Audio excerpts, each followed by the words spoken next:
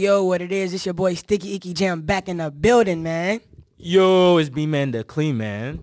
It's your boy BD Tev. You are listening to the Institute Podcast, a direct extension of the Woodson Institutes for Leadership, Education, Equity, and Race Relations in America.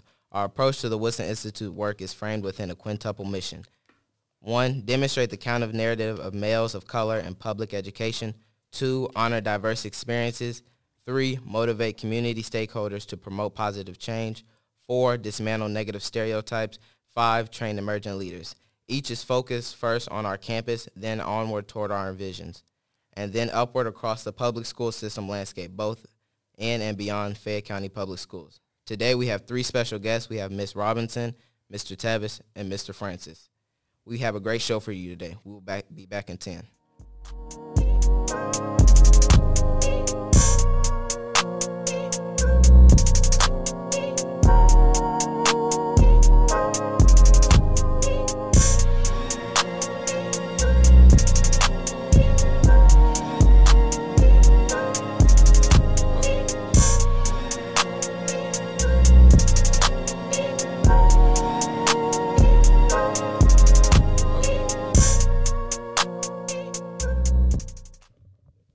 We would like to take a moment and let each one of our special guests tell us a little bit about themselves, starting off with Mrs. Robinson.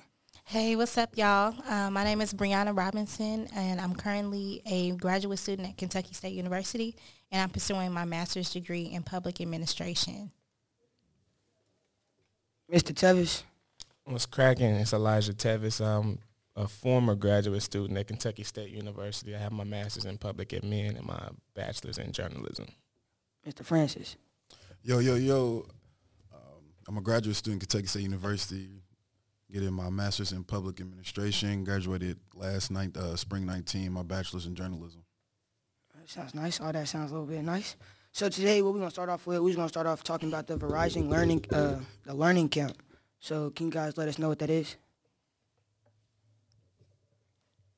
Okay. Basically, the Verizon Innovative Learning Program that we host at Kentucky State University is a program geared towards educating minority males in STEM education and STEM development. We realize that it's a gap in that type of field, as far as minority engagement in STEM. So basically, the Verizon Innovative Learning Program is a bridge program to help bridge that gap and create that interest in STEM learning through young boys of color. And what is STEM? STEM would be science, technology, engineering, and mathematics, and things related. Okay, and how long have you 3 been connected to the program? This is actually my first year participating. I started in the summer, and this is my first fall with the program. It's been about 3 or 4 years for me, and I've watched a lot of guys grow up in the program, and most of them come from this school. I ain't hear that. Yeah, it's cool. All right. 2.5 years going on 3. Okay. And so I take it that you all enjoy it. Absolutely. Absolutely. Yeah, I love it, man. And so what are some aspects that the program gives? Like classes? Does it give classes? Yes. So currently we're offering 3 classes. Our students are taking a 3D printing class. They're taking an AR, VR class, and they're also taking an entrepreneurship class. Okay. So I was in it 3 years ago, maybe 4. Oh, you showing your age. Boy, getting up there. Yeah, back when I was in 8th grade, and so 8th going into 9th. And that's when we went to San Francisco. And so you said, how long have you been in it? 3 or 4 years. So has it changed in those years that you've been a part of it? I would like to say it's gotten better. I wouldn't say it's changed so much. We still following a lot of the same, a lot of the same structures, and it's still for minority males, and that's really the biggest focus of it is being able to teach minority males and having them surrounded by people that look like them and putting them on college campuses and showing them what their life could look like if they went to a HBCU. Yeah, and that's important because I guess PWIs for it, when I talk to college students, and I talk to some college students to go to PWIs, and they always talk about how PWIs are always better funded, and I guess that makes the right place for them. And I guess just putting young black people on HBCU campuses, it exposes them to what it could be. That's very true. PWIs are often better funded, and Kentucky State is no exception to that rule. We're underfunded in more ways than severely. One. And a lot of that has to do with powers that are beyond our control. You know what I'm saying? Like, if everybody gave us the money that we were supposed to get from the state or from federal funds, you know, we'd be fine. And we're fine now, but it wouldn't hurt to get what we deserve. Yeah, that's definitely true. HBCUs are like definitely underfunded, and I think that we all kind of bond with this common like HBCU struggle. Like when you get to campus, you are definitely going to be humbled, but it's a part of the experience. You know, like this is your time. Like college is probably going to be some of the best years of your life. You're going to meet some of your best friends, make some of the best connections that you are possibly going to make. Like it's all a growing experience, and HBCUs are so special because those institutions were founded for people like us. When we weren't allowed to learn, we weren't allowed to even get an education or even know how to read. You know, like Kentucky State University was founded in 1886. You know, we just celebrated 133 years. Like that is a milestone, and for an institution like that to still be around, still standing, like still graduating classes of black people who are going on to be successful, that's special. You have the rest of your life to be, you know, in the real world and in corporate America, you know, interacting with other people, but college is a special time in your life. So, you know, if you prefer to go to a PWI, that's fine. If you prefer to go to a HBCU, that's fine. But I'm definitely going to encourage my kids to have the same experience that I did and go to a HBCU. I totally agree. Can you all give us like a little bit of your experience going to K-State? Like your favorite things, your least favorite things? I can tell you when I first got to campus, it was like culture shock because I'm from here. You know, I grew up in the same community y'all live in. So getting there and living in the dorms with people that's coming from Detroit and coming from Chicago and coming from Atlanta, California, whatever the case may be, they're not the same as us. You know what I'm saying? Kentucky is its own special little world to grow up in. So when you get out and you see what everybody else is like, it'll change you. That was back when I first got to campus. It's back when Chief Keef started popping. I don't know if y'all ever heard of it. Lord. Yeah, but it was like wow, they really wilding down here. So it changed my life for the better too, because you know what I'm saying, these are at the same time they coming from different worlds. They still students, and I learned just as much as them as they probably did from me, just sitting and having conversations with those people and meeting some of the best friends you'll ever have. Yeah, definitely was a culture shock for me. Well, not necessarily a culture shock. It was just a different experience for me because Frankfort is such a small town, and I'm from Chicago.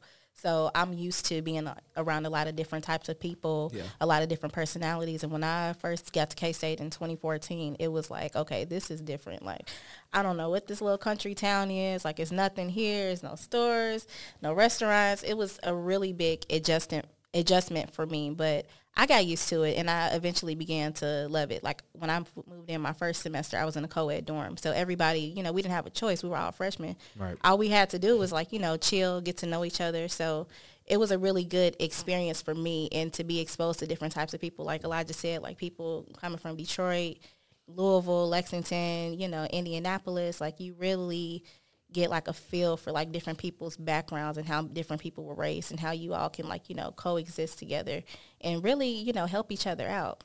I think that's the beautiful thing about going to college, is making those friends and stuff who are different from you and your background. If y'all don't mind me interjecting, we have somebody who has actually been to both a PWI and a HBCU. He actually transferred from one to the other. What was the biggest difference between the two, you think?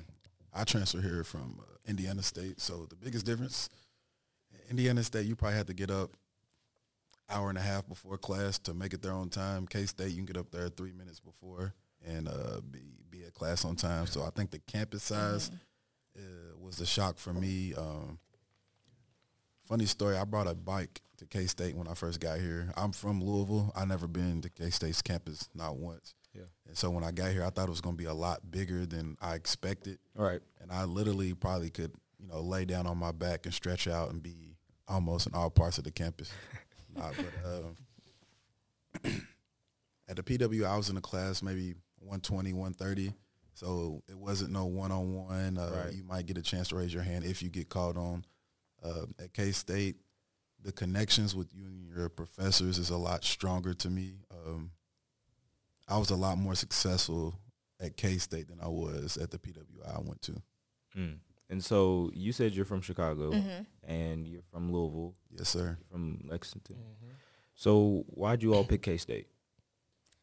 Initially, I chose K-State because I had a scholarship. I had a full ride presidential scholarship. So I'm like, yeah, that's exactly where I'm going. I didn't know anything about Kentucky. I didn't even know it was black people here. I'm like, that's where I'm going. It's free. Yeah. Oh. I chose K-State because I went on a field trip with my high school. Shout out to Taste Creek. On the road trip, I met a guy named Julian Jeter, and he told me the ratio of girls to boys was 7-1 on campus. After that, I was sold. Wow. That's a good reason. I cannot. My reason ain't that extreme. I transferred here because of football reasons, and obviously that didn't go so well the couple of years I was a part of the football team. Okay. And so how long has the program, the Minority Mail Maker program, been up? Like, when was it created? Do you all know? Initially, or how long have we been hosting it at K-State? Initially, it started in 2012. Mm-hmm. And when did you guys bring it to the university? I want to say it was probably the third or fourth year after that, so probably like 2014 or 15. That's when it got to Kentucky State. Okay. And so it's at other colleges? Oh, yeah. There's I know it's at North Carolina A&T, Central State does it. There's multiple schools. Yeah, and I believe Jackson State as well participates in it. And do you all ever collaborate, get together? Like, is there like a meeting? Yeah, we went to a conference in Phoenix, Arizona last year where they gave us the curriculum, and that was my first time going to a conference about it. It was nice. We had a bunch of school. It must have been thousands of people there, and we all stayed at the same hotel, and it was a good time. It was a good time. So what led up to you guys being involved in the Verizon camp? As a graduate assistant, which is what they do now, they're grad students. When I first got into grad school, I met a man named Derek Gilmore, and he gave me my first graduate assistantship. And it was one of the programs we worked in the office sponsor programs. And it was just something that he gave us to run. He doesn't really hover over us with this particular project. He lets us kind of do our own thing, and that was just something that he wanted to give us experience with. Yeah, and it really sets you up to have like a leadership role and to have experience like planning out, meetings for the children, setting up classrooms, developing lesson plans. It's a really like awesome experience. I always wanted to do more is how I got involved with the Verizon program. When I found out that I could be involved in helping minority students, I came running. Shout out to, you say you met a man named Derek Gilmore. Shout out to his wife, Miss Gilmore. She substitutes here almost all the time. Okay. He told me that. Y'all better be treating her right up here, too. We do. Miss G. How often do the students meet for the Verizon? In the summertime, the program is 3 weeks, so they'll come Monday through Friday, and then they have breaks on the weekends and probably maybe like 2 field trips during that time. And also during the fall and the spring semesters, we have it once a month on a Saturday. And so, like I said, I was in it previously, and so we went to San Francisco. Are there any other? You said they go on 2 trips in the summer. So what are those trips? Do you all know yet, or what are some trips that they went to last year? I'll tell you one thing: we haven't been back to San Francisco, and I'm salty. I missed that trip. I missed that one too. We might go to Dave and Buster's or a swimming pool or something. We'll do no San Francisco. Yeah. So last year, you all went on a trip. Where to? Oh, last summer, we went to the swimming pool, the aquatic center, and we also went to Dave & Buster's in Cincinnati. And the Cincinnati Zoo. Where did we go anywhere else that day? I think that's it. No, that was Yeah, that's it. it. Back on the bus. So you guys didn't You guys stay? went to the Shed Aquarium the year before, didn't you? Yeah, we did that. That was fun. What's That the was shed fun. of care? What is it? It's in that's the Newport one, ain't it? The new. Yeah, it's in Newport, Kentucky, and it's a really big aquarium. It just got a host of different animals. It was a good time. So did you guys stay in Cincinnati, or you guys came back We came back. that day? Mm-hmm. Okay. And what are the grade levels that the program goes to? Like 6 to 12? We focus on 6th through 8th grade. Okay. And Why not try to involve more high schoolers? It's a great question. We find that high schoolers are usually a little bit more busy with their time, as far as like extracurricular activities and, having a social life. When you're starting to become, being that the program is for boys, you're starting to become more of a man once you're already in high school. And we just kind of want to instill it earlier in younger kids so they'll have it when they get to that age. And when me and Marcus went to the Verizon camp, we got at the end of the camp we got tablets. Did the students still get that now? Absolutely. I ain't get no tablet. Was you there on the last day? Right, you might have missed today. Yeah, he didn't go at all. that's I crazy. did go. I went like my 7th grade into my 8th grade year. Like that summer, I went all the time. But you ain't go on the last day. I didn't go to the San Francisco trip. That's where we got it. We got it. And so, do you guys get the community involved with the program? Yeah. Like Sometimes community when we have leaders? like our closing ceremony, we'll have different guests come and speak, or Yeah. of course their parents will be there to see what they've been working on and what the project outcome looks like. And that's usually pretty big. We have food set up. A lot of times during the spring it'll be outside. It'll just be like a good day, like a cookout almost. Is there a similar program for college students at K-State? I think K-State itself is a similar program. It's like a big program for minority males and women, minority males and females. When you get there, it's harder to explain the benefits of an HBCU. You kind of have to see it for yourself. Right. I would have never believed it if somebody told me. Brianna, you want to tell them about your grant you won? Well, I mean, you just put me on the spot. So recently, our office, we partook in applying for this mini grant through the NSF. So if you don't know, the NSF is the National Science Foundation, and they fund, I want to say, billions of dollars of grants every year for the United States. So this was our first time, like, applying for something like this. Like, a mini grant is like a micro grant. Like, usually, like, the grants and stuff that we bring in for the university, they're like thousands, sometimes even millions of dollars. So this mini grant was for award of $1,600. So what we all had to do, we had to come up with an original idea for just something that would be able to be funded with that small amount of money. Right. And, it had to, of course, coincide with one of the NSF's initiatives and also be STEM related. So my idea was to have a one-day STEM conference for young girls of color, because I noticed like how much we focus on young guys of color, which is nothing wrong with that. But I'm like, why isn't it something for young ladies for something like that? So I wanted to do a one-day conference with a panel of successful women of color to speak to the young girls. And I also wanted to focus on high school because that's something that we are not currently doing with Verizon at the moment. So I wanted to focus on 9th through 12th grade. So I would have a panel discussion for the girls, a luncheon, and also breakout sessions for them to learn about different things that they can do in STEM. Like, STEM is not just, being a scientist or being an engineer. Like, it's so many different subgroups in that. And Black women especially, like, we need to be represented in that field, and we need to be a part of the conversation. So that was basically what my mini grant was about, and I just was blessed with the opportunity to get funded. That's amazing. So with the grant, that means you are going to So how it'll work, the NSF, I'll be in direct contact with them. I'm still waiting to get my contract back. Right. I'll be in direct contact with them, and they will release the funds in an account, and then that way I will have a budget, like, as far as things that I want to do with the money that's awarded. So, money to pay, like, the speaker, to provide food, to provide the maybe, like, T-shirts or something. Right. So it really helps. And so you're going to do this, are you going to do it at K-State? Yes, I am. I'm going to host it on K-State's campus, and my projected date is going to be for spring of next year. So spring 2020. That's pretty amazing. So, and you said it's going to be directed to young Black girls of color. Mm-hmm. And so they're going to be learning basically what the minority mail maker is teaching the males.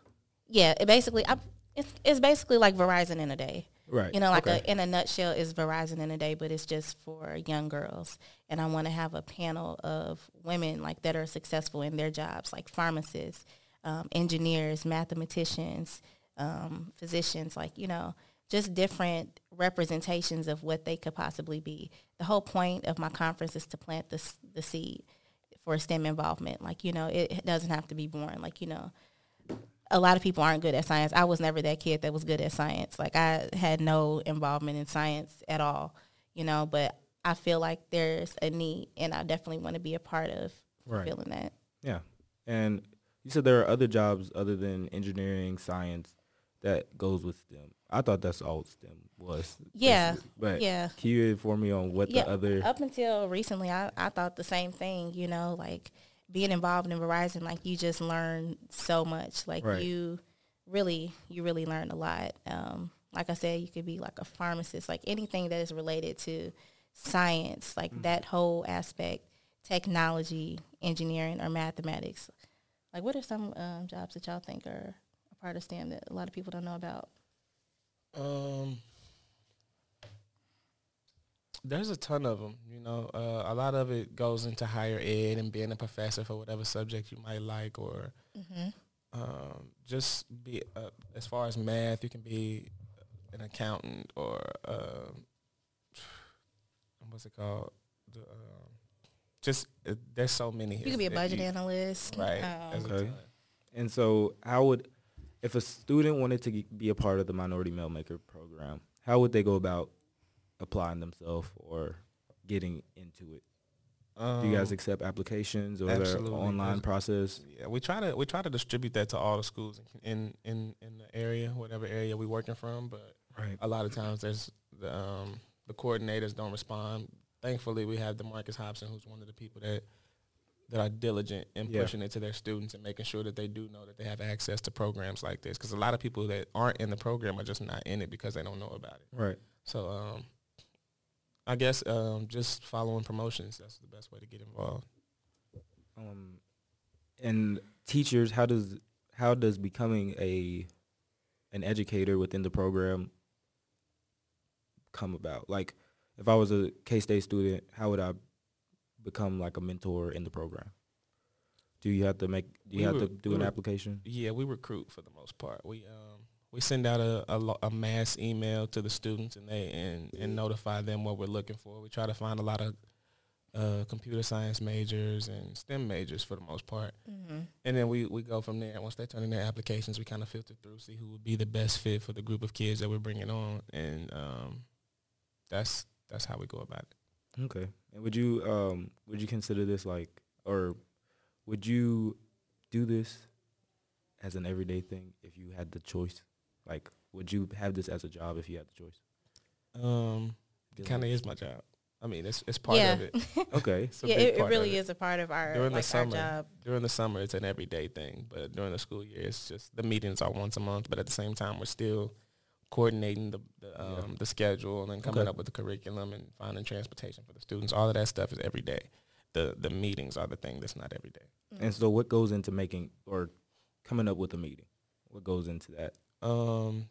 A lot of it's just getting people on the same page, getting all the students on the same page as their teacher who's coordinating it for their particular school, getting the buses, everything to know where they're going and what time they have to be there, what time they have to pick the kids up, what time they have to drop the kids off, and what time the parents are supposed to pick the kids up. And then with the instructors, it's about getting them to teach what we want them to teach and how we want them to teach it.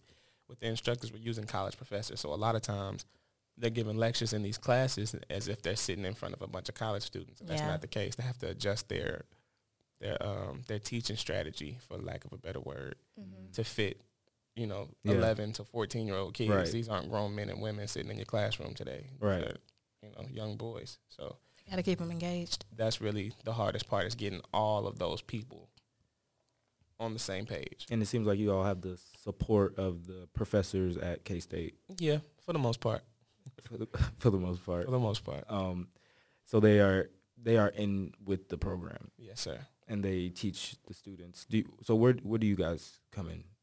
You do the meetings. Do you guys teach as well?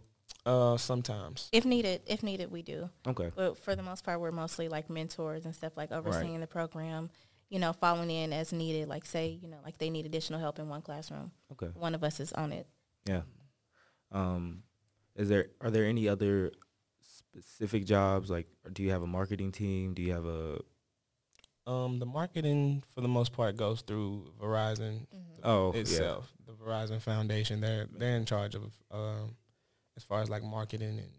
And I don't know if you ever heard of I don't know if you ever saw the commercial with like they had like LeBron James and Drew Brees, and it was just telling them we need more doctors, we need more budget analysts, we need more scientists, this, that, and the third. We don't need another LeBron James. The world has enough of those. And it's just telling kids that like you don't have to be, well, black kids specifically, it's just telling them that you don't have to be a rapper or a ball player to be successful and take care of your family. That's really the biggest push of the program. Okay. And when I was in it, we worked a lot with the 3D printer. Do you guys still do that? Mm-hmm. We do. That's a class. Yeah. Is it fun? It was fun when I did it. Yeah, it's all right. Yeah, they made Groot last summer. Groot? Oh, the tree? Yeah, tree. That's cool. We made cars and keychains when we did it.